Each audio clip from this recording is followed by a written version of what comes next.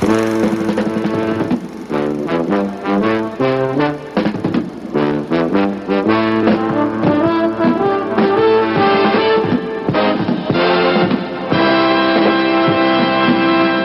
everyone, to Watch Challenge. On each episode, we challenge ourselves to find and watch a film of a particular type and then report back the results to each other and you fine listeners. My name is Mike Wendt. And I'm Aaron Spears. This episode's Halloween theme is continuing.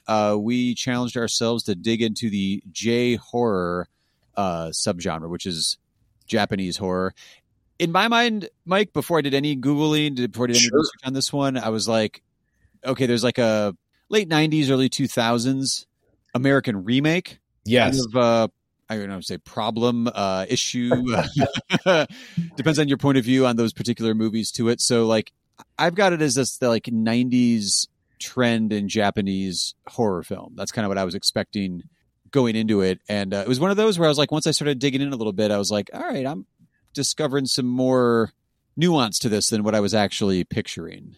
Yeah. I mean, there's definitely quite a long history of horror in Japanese film that I found, you know, dating back to the 50s and 60s, and you know, some of those just might be some of those honorable mentions or picks. Nice. But yeah, it's they definitely are very stylistic, you know, very beautiful looking films. Oh yeah, sometimes they might be extremely violent and bloody.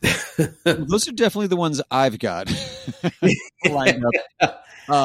But like, I think it was, I know like we both, you know, worked at theaters over the years for a number of years. Actually, I was around as some of my multiplex days overlapped with when like Dark Water with Jennifer Connelly came out, but also like The Grudge and obviously The Ring in America, the Gore Verbinski film with Naomi Watts, really kind of ignited it on the American side.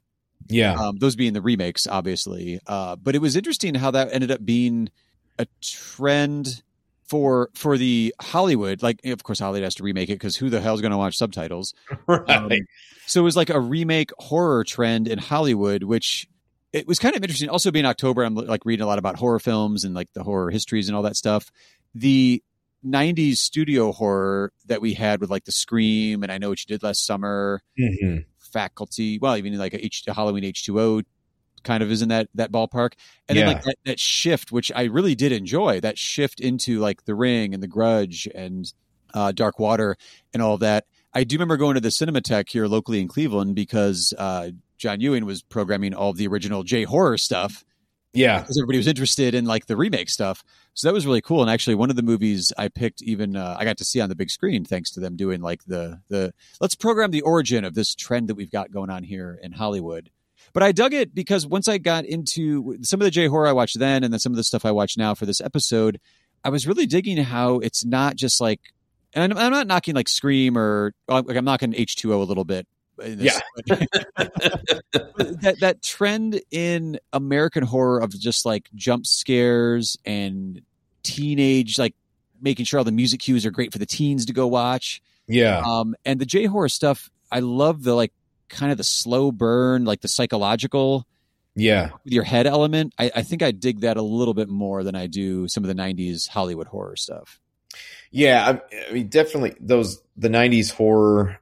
I mean, that was a prime area of growing up for me. So I do remember going to see a lot of those in the theater. You know, I do remember going to H2O, and my friend and I, of course, we're a little bit younger, but laughing hysterically at a certain scene in which a head starts rolling down the hill. Yeah.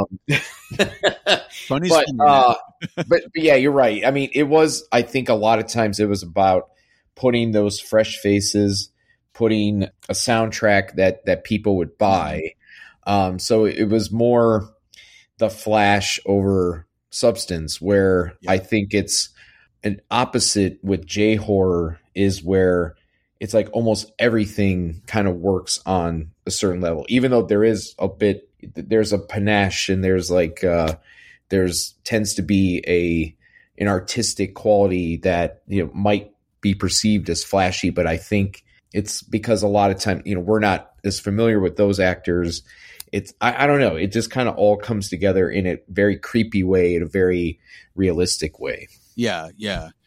Well, even some of the stuff I was reading up on with J-horror was really kind of capturing my imagination, and just even reading about some of its origins and where horror, like the place that the horror film specifically genre has within different societies, I find really kind of fascinating because it's tapping into, societal like dreads or fears, that sort of thing. One of the ones I found, let me try it this way. So like when you're picturing in your head, like the original Ring, or I'm not even going to try to mispronounce horribly the original, The Grudge, like all those that came out of like the 90s J-horror stuff, some of which you may or may not be talking about in a second. Sure. There's one image that I always had in my head, and that was like probably like a preteen or maybe like a teen girl, or maybe even younger, with like black hair, like maybe kind of really pale skinned. Like it's a creepy look. Yeah. And in doing a little bit of digging in this, I found a lot of this stuff in Japanese culture came out of Japanese folklore. Like there's actually the way we'd think of like Baba Yaga character of like a witch or a pagan tradition. Yes. They have one called an Onryu, Onryu, out of Japanese folklore that ends up being like this female entity that's returning to avenge herself, often has one or both eyes concealed with like hair. I was like, oh my God, it's describing exactly what I was terrified of in these movies. But like it has like this deep cultural resonance because it's been around in like, in paintings and books and everything else, like, predating even film in some cases. But why not pop this up in film? Because it's terrified people for generations, apparently. So now let's keep that going with film. No, absolutely. I think, and there's, I would not consider myself an expert in Japanese cinema, even though, I do know quite a few of the filmmakers, but that seems to be a trend that goes across a lot of genres in Japanese, especially, you look at the films of Kurosawa, goes into a lot of, the Japanese myths and legends and all that. So yeah, I mean, the fact that they would dip into that, just seems like a very natural thing that they would do. Yeah, absolutely. Did you have like any first inclinations, like when you first ran across J-horror, like when you saw The Ring or The Grudge, did you go and find the original stuff? Yeah, I mean, and that's, I guess that kind of like jumps into, I was, my one of my honorable mentions is Ringu, or the original version of the Ring, because I do remember liking the Ring quite a bit, but then this was, I think that it came out my first year of college, so it was really into torrenting movies. So sorry, MPAA. Please forgive me. But ended up finding the original Ring, and Ringu, and thought it was a pretty terrifying film. I mean, the whole concept of it, of putting this videotape, seeing these like images, and then having a curse on you is it's kind of like, I mean, it's kind of a brilliant concept to begin with, but the way how it's done, the original style, where the Gore Verbinski version, I think is actually pretty good, but it is, we kind of get slightly the Hollywood ending, I guess. But that one, I mean, the original J-horror version is, I mean, has images that I still think about sometimes. And, I think actually the actual clip that the people are watching is also more terrifying than the American version. Like it's a little more grotesque, I would say, a little more frightening. And so that was pretty much I was probably a late bloomer to just watching a lot of foreign films in general. Not until I got to college, and I'm sure maybe that's a little different now, like, cause there's more things available, but yeah, that was definitely something that really opened my eyes to what, other cultures make in horror. That's true. Yeah. No, I think you're right. I think it's kind of an access issue because the growing up like in the 90s and heading off to college in like the late 90s. Yeah. It you didn't have the quick access. Like I mean, I try not to, but like I could watch that clip from Ringu right now, like on my phone if I was a 14-year-old, you know. I was like, well, that, you know, I mean, I'm glad there's access to that and there's exposure to it, but at the same time, it's like, well, you know, when you had to really dig it out or find it or torrent it, like you were deliberately choosing to spend your time and like, I'm going to sit down and watch this thing. I feel like it was a better grabbing of attention back then than maybe it is right now. But yeah, I think, you know, just to give you a little context of my, you know, where I was, like, I think one of the first films that I saw that was foreign, or, you know, not like British foreign, but right. was probably Crouching Tiger a few years before. Yeah.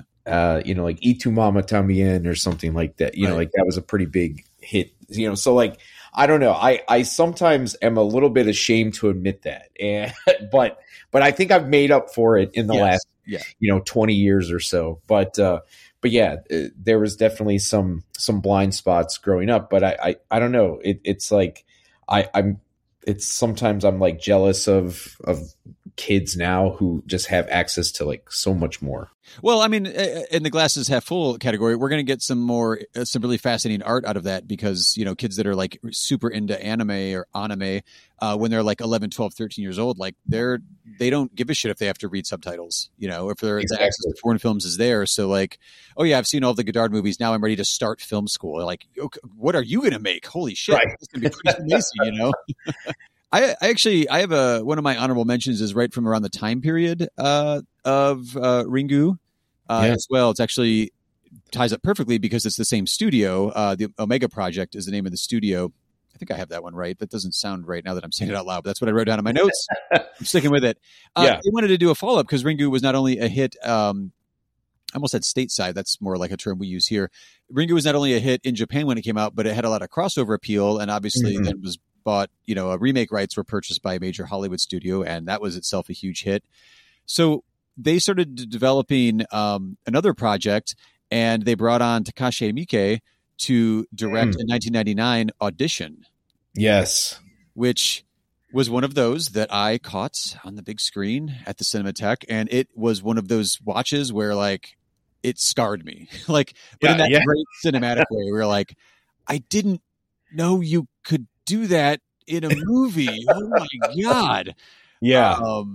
So this was an interesting one in which the premise on this one is like, there's a widower with a small child, boy, I believe, son, and his friend is like a casting agent or he's a producer. So he sets up like auditions as a way for this guy to like audition in quotes, women, like to find a new mate, to find a new wife, a new mate, a new partner. And, you know, that's a dicey situation already. It's a very objectifying of women in general. And this movie really plays with that. I think it's a really interesting kind of, there's a way you could do a feminist read on this because he does find a woman does capture his fancy, I guess, as you would say. And he follows her and it gets steadily fucking creepier as it goes until at least I was just horrified by the ending. And then obviously I'm not going to spoil anything or anything like that here, but there's a really interesting kind of feminist read within a lot of J-horror that I was reading about in the last week or so. And this one in particular, I remember at the time having discussions with friends where we were like, yeah, it's revenge for just straight up objectifying of women within the culture, within blah, you know, you can read all kinds of stuff into it, but there's also this interesting fear in this movie of male fear of female sexuality you can kind of read into as well. Also, it's just fucking terrifying. Well, so if you just want like the shock value of that's fucked up. I can't believe, you know, they put this on film. Takashi Miike is definitely your guy from my God. the J-horror category. And we're not even discussing like Ishi the Killer or some of his other stuff. But Audition itself, I think, is a good intro. If you liked Ringu or you liked the original source material for The Grudge, Audition is right up your alley. Like, that's a great, great October watch to really just creep you the fuck out. Yeah, no, he's definitely a gem of Japanese cinema. I actually really quite enjoyed his most. Maybe he made one more recently, but it was a couple years ago called First Love. I thought was very, very good. Just, you know, another violent very violent movie, but it's done in such like a beautiful way. Yeah. Yeah. He's great with the visuals. And he's also one of those guys that if you look up his filmography, he does like 4 to 6 movies and also television a year. Like he just cannot stop. Yeah. Yeah. It's so good. What else you got in the honorable mentions, Mike? One of the, over the last couple years or so, that has kind of got this like large cult following, is from 1977 called House. So House is a very, very interesting film. It's kind of like it is a horror film, but it's almost like a lighthearted comedy at parts. It's sometimes like you have there's a lot of fantasy elements to it. But it's basically about these, I believe it's 6 girls who go to their aunt's home, and one by one, weird things start happening, and some of them start to kind of go by the wayside. But this is one of those films where I'd heard about, and then saw a trailer for it, that was going to be playing at the Cleveland Cinematheque. And it's just every now and then you hear just somebody saying house throughout the trailer, like maybe like 3 or 4 times. Yeah. House.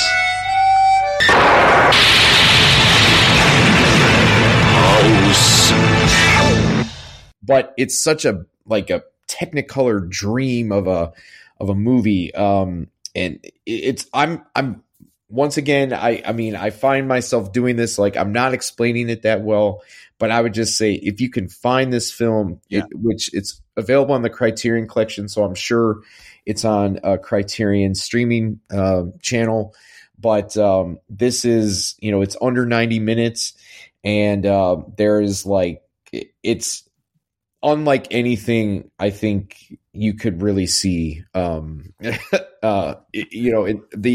filmmaker, I believe, just passed away last year, and also had his magnum opus, last film, and I don't remember what it's called, but it was like a 3-hour film. But this, that filmmaker is just very talented in, from reading about House, is like he basically, it was not written by him, but the script was given to him, and he had to basically beg to make it, because it was from the same studio, Toho Films, who did all the Godzilla movies. Mm-hmm. Because he wasn't a staff member. Usually you're not allowed to direct it.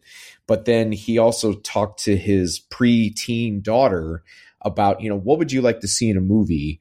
And so some of the elements of this movie that seemed kind of wild and crazy, were that way because it came from his young daughter himself. Yeah.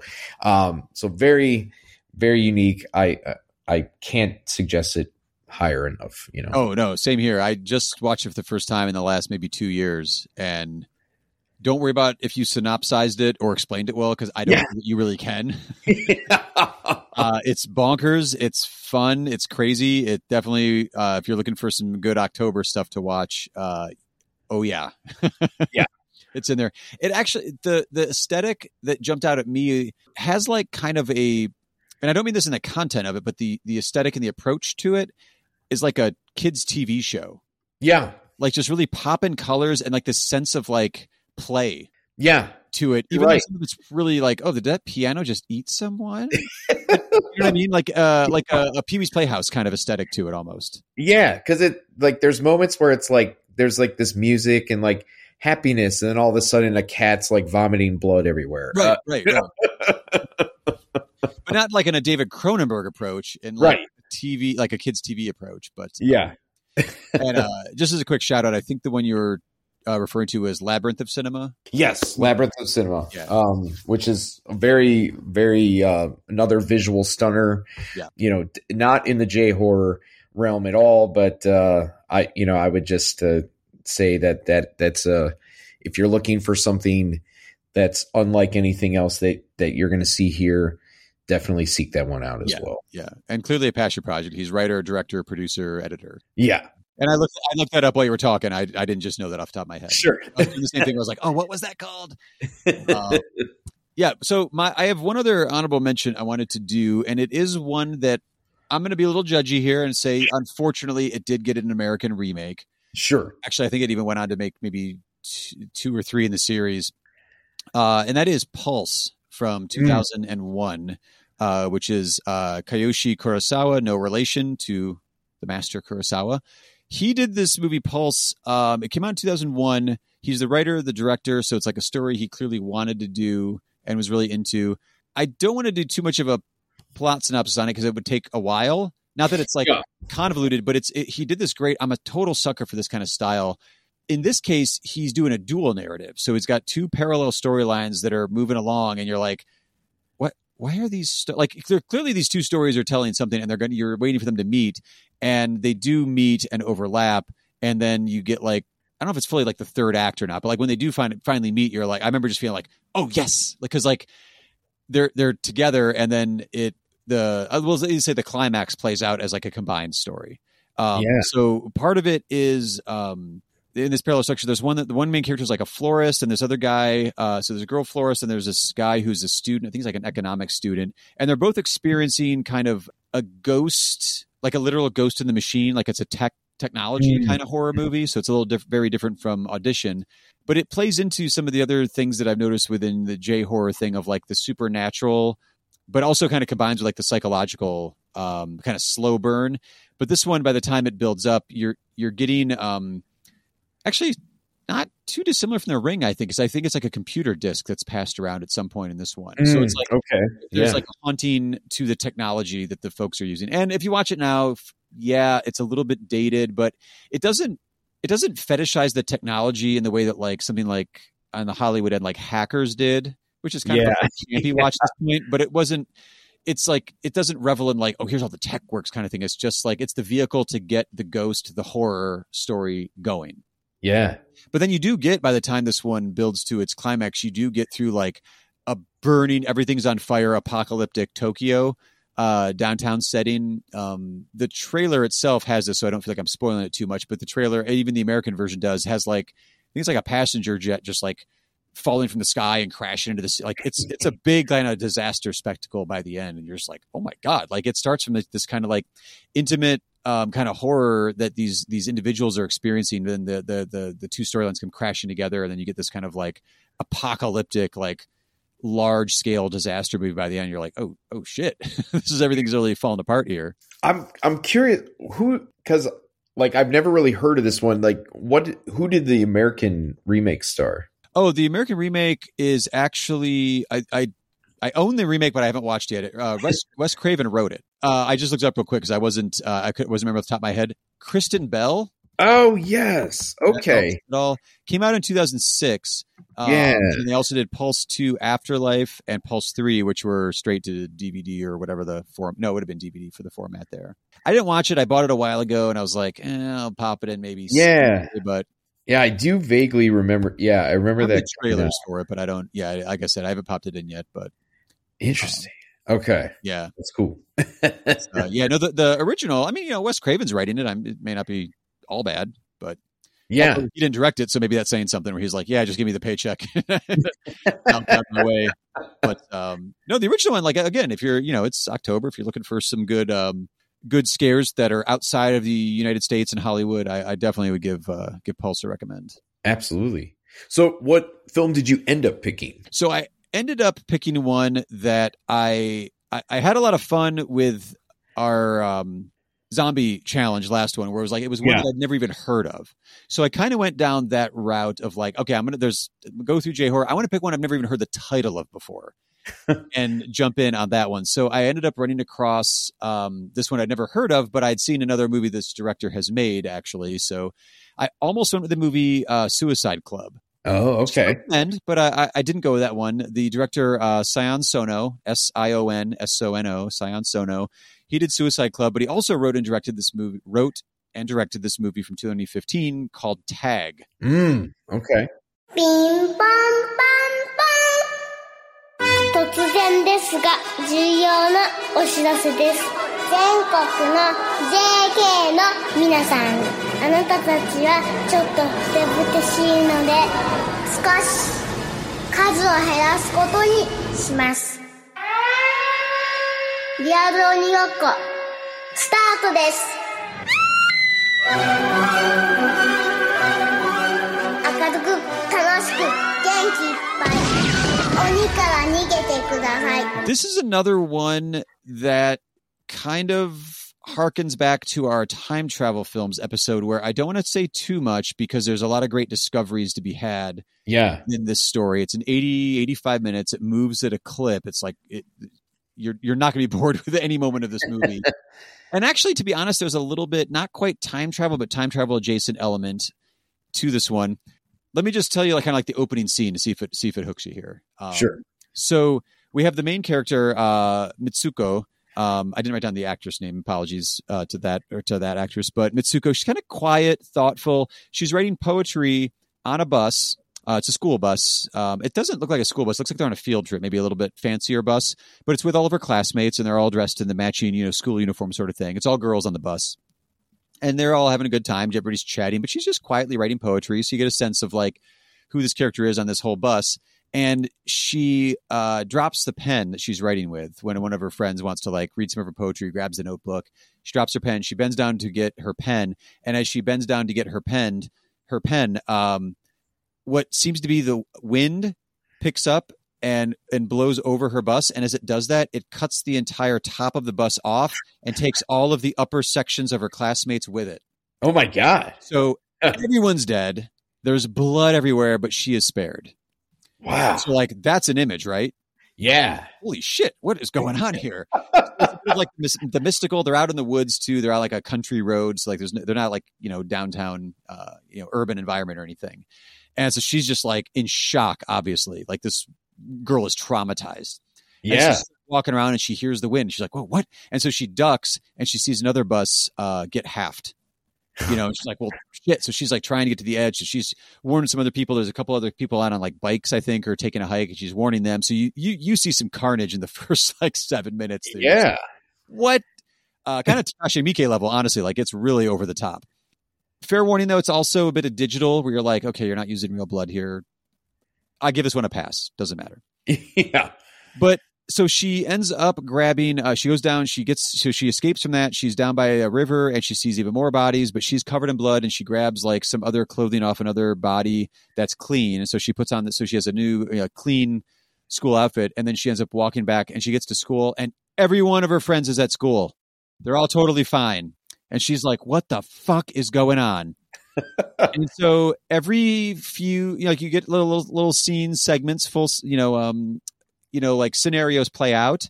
And then all of a sudden she's like, wait, why is everything different again? And so you get this kind of, I'll give it a hint of like, maybe not quite Groundhog Day, because it's not repeating the same day, but maybe more like Everything Everywhere All at Once. Okay.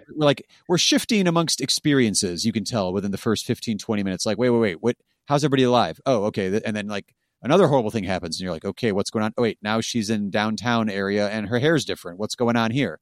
Yeah. It doesn't let you get your feet under you watching this movie until probably like the hour and 10-minute mark, when it kind of starts telling you a little bit about maybe what's going on. The only other thing I want to mention is as you watch the movie, that opening bit, maybe the opening 15, 20 minutes, you're like, there's some, in my opinion, uncomfortable like upskirt shots. Okay.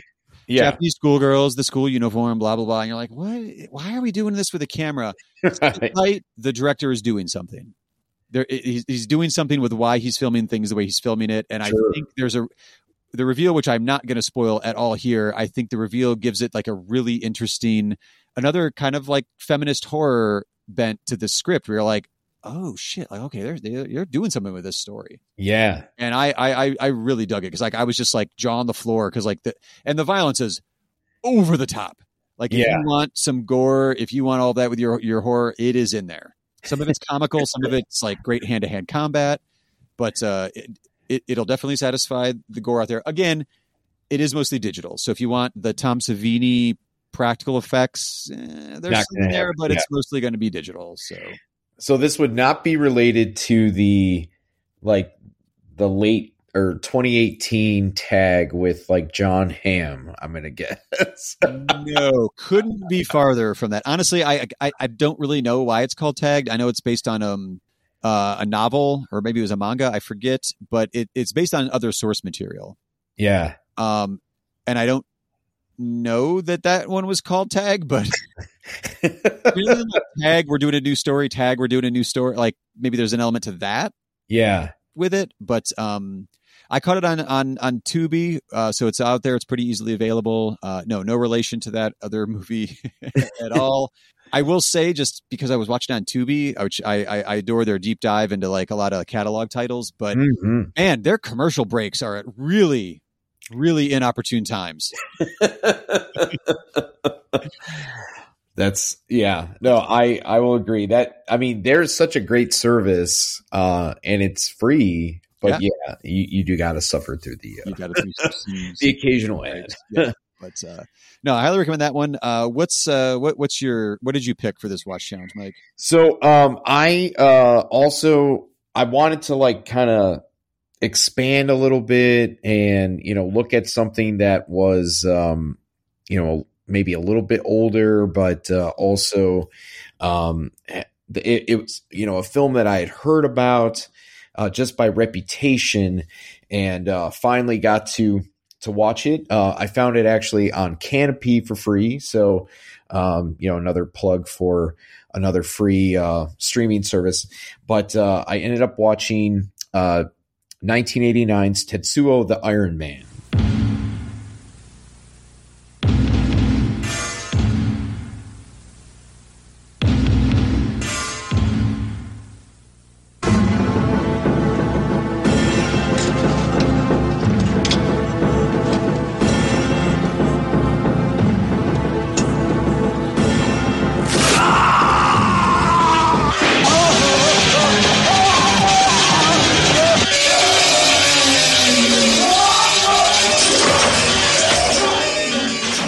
Have you seen this one?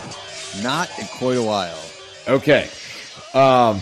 Quite a very unique film, to say the least. But it's just a hair over an hour, but it is it's only 67 minutes. Yeah, okay. But it's a black and white, very low budget movie. Basically, I'll give you the IMDb synopsis. A businessman accidentally kills the metal fetish-ish, who gets revenge by slowly turning the man into a grotesque hybrid of flesh and rusty metal. So this is directed by Shinya Tsukamoto. I'm probably butchering that terribly, but a visual stunner, I will say. I mean, this was very, very much lived up to its reputation of being a what the fuck kind of movie. Yeah. And kind of like hyper, kind of kinky, sexual in a way. As our man is being turned into the Iron Man, he has this lover, and they have like these really like kind of randy sex scenes. Yeah. But it basically, some of the images of this film, I think, might kind of, as Ringu kind of haunted me. I think there's the image where you first see this like metal rod going into the man's skin, and you see like these like maggots kind of eating at it. Yeah. It's just, I mean, it just kind of gave me the willies, but, and I would not consider myself an experimental expert, but, now having spent a lot of time with Cleveland Robert Banks, who does a lot of that stuff. Yeah. I think there was something about the style of the filmmaking that kept me interested, because there's not a ton of dialogue. It's almost like a silent film in a way. I mean, there is dialogue, but I don't think it's the point of the story that the filmmaker was trying to tell. It was more about, showing that man can, decisions that we make can sometimes have bad results for people. Mhm. I do know that it is a part of a series that, you know, two subsequent films were made from this that were a little, you know, they kind of went up a little bit in production value and everything. But this was definitely, I think it's worth seeing at least once, just so you can say you can kind of check that off your cinematic, lists. Yeah. But results may vary based on your tastes, I would say. Yeah. Or tolerance for what you will watch in a movie. Yes. Maybe Yes. as well. Because, I mean, well, like I said, I mean, being that it is brief in its runtime, you know, it can be maybe a little more digestible for some people, but some people might just turn it off and just, you know, probably think it's, you know, mindless garbage or something like that. I would say if you do give it a shot, and I would recommend giving it a shot. I don't remember it too well, but I remember it scarring me. Kind of like you were saying. You know, if you're searching out horror, though, I feel like that's what you want. You want a memorable experience that you're like, I'm not sure what I like. Some of the stuff I seek out in horror is like not really knowing how to process what I just watched sometimes. Yeah. I mean, granted, sometimes I just want some 80s slasher tropes. That's totally fine too. But I think it's an interesting genre because it can really push the limits with like I said earlier, I was like watching Audition the first time. I was like, I never thought of doing that on film. Like, holy shit, that's crazy. Yeah.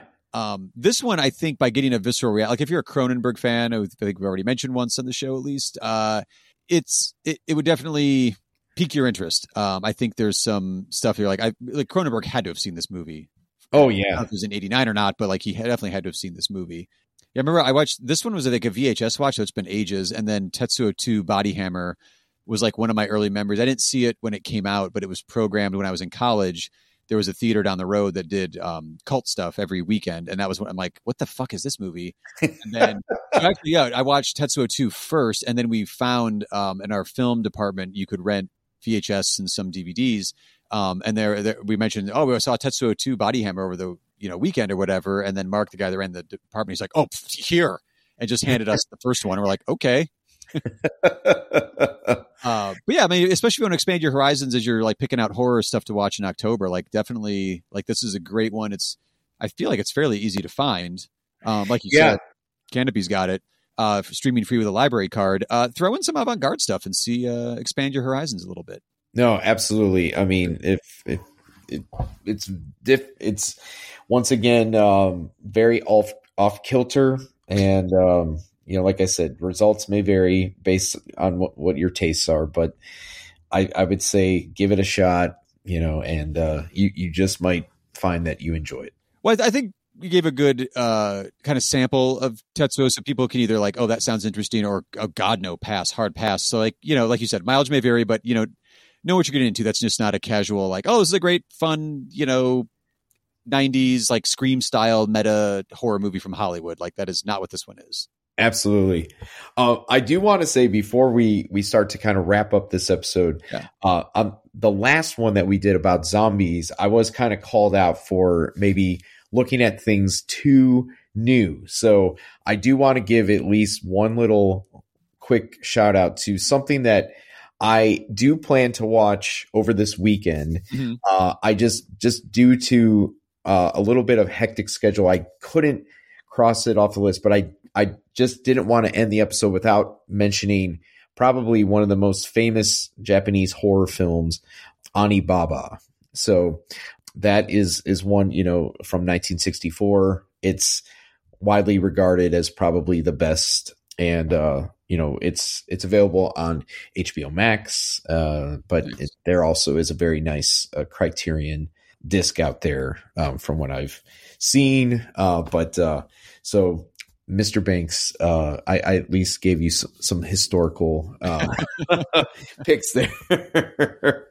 Oh, I remember this poster. Yeah, I was just looking at Criterion real quick. Yeah. Absolutely. No, I haven't seen this though. That's good. I'll have to put that on. Yeah, I've just heard it's the best. Time is always a great enemy. Right. But our official watch challenges for J Horror are Tag from 2015 and Tetsuo from 1989. Aaron, what challenge do we have in front of us for next time? Up next, we are keeping with our month of horror shows going. It is October as we're putting out these episodes. Since we were doing J-horror, I had a couple other ideas in mind, but I was like, let's continue like a little world tour of horror and dive into giallo films. Giallo horror from generally from Italy. If you're unfamiliar with that term, it's worth just a quick Google. We'll give you some basic results. But it's more of like a horror thriller, usually a murder mystery involved. But again, we're trying out some different areas of horror within that genre around the world, just sort of seeing how other cultures, react to, like how other cultures package like the fears that are, maybe within those cultures and how that might be kind of specific to different countries. If you'd like to send any of your picks, if you're like, oh my God, Giallo, you got to watch this one, please send them our way. Just follow the links that are in the show notes, and wherever you're listening to this right now, there's going to be some active links for you to click on. Please, any recommendations, our schedules are a little bit freer now, so we'll have some time to dive in on these particular ones. Or if you'd just like to suggest topics as well, similar instructions, follow those show notes, and we will dive in with whatever you are submitting. Absolutely. Well, until next time, folks, rate and review the show wherever you find it, and we'll see you with the next challenge.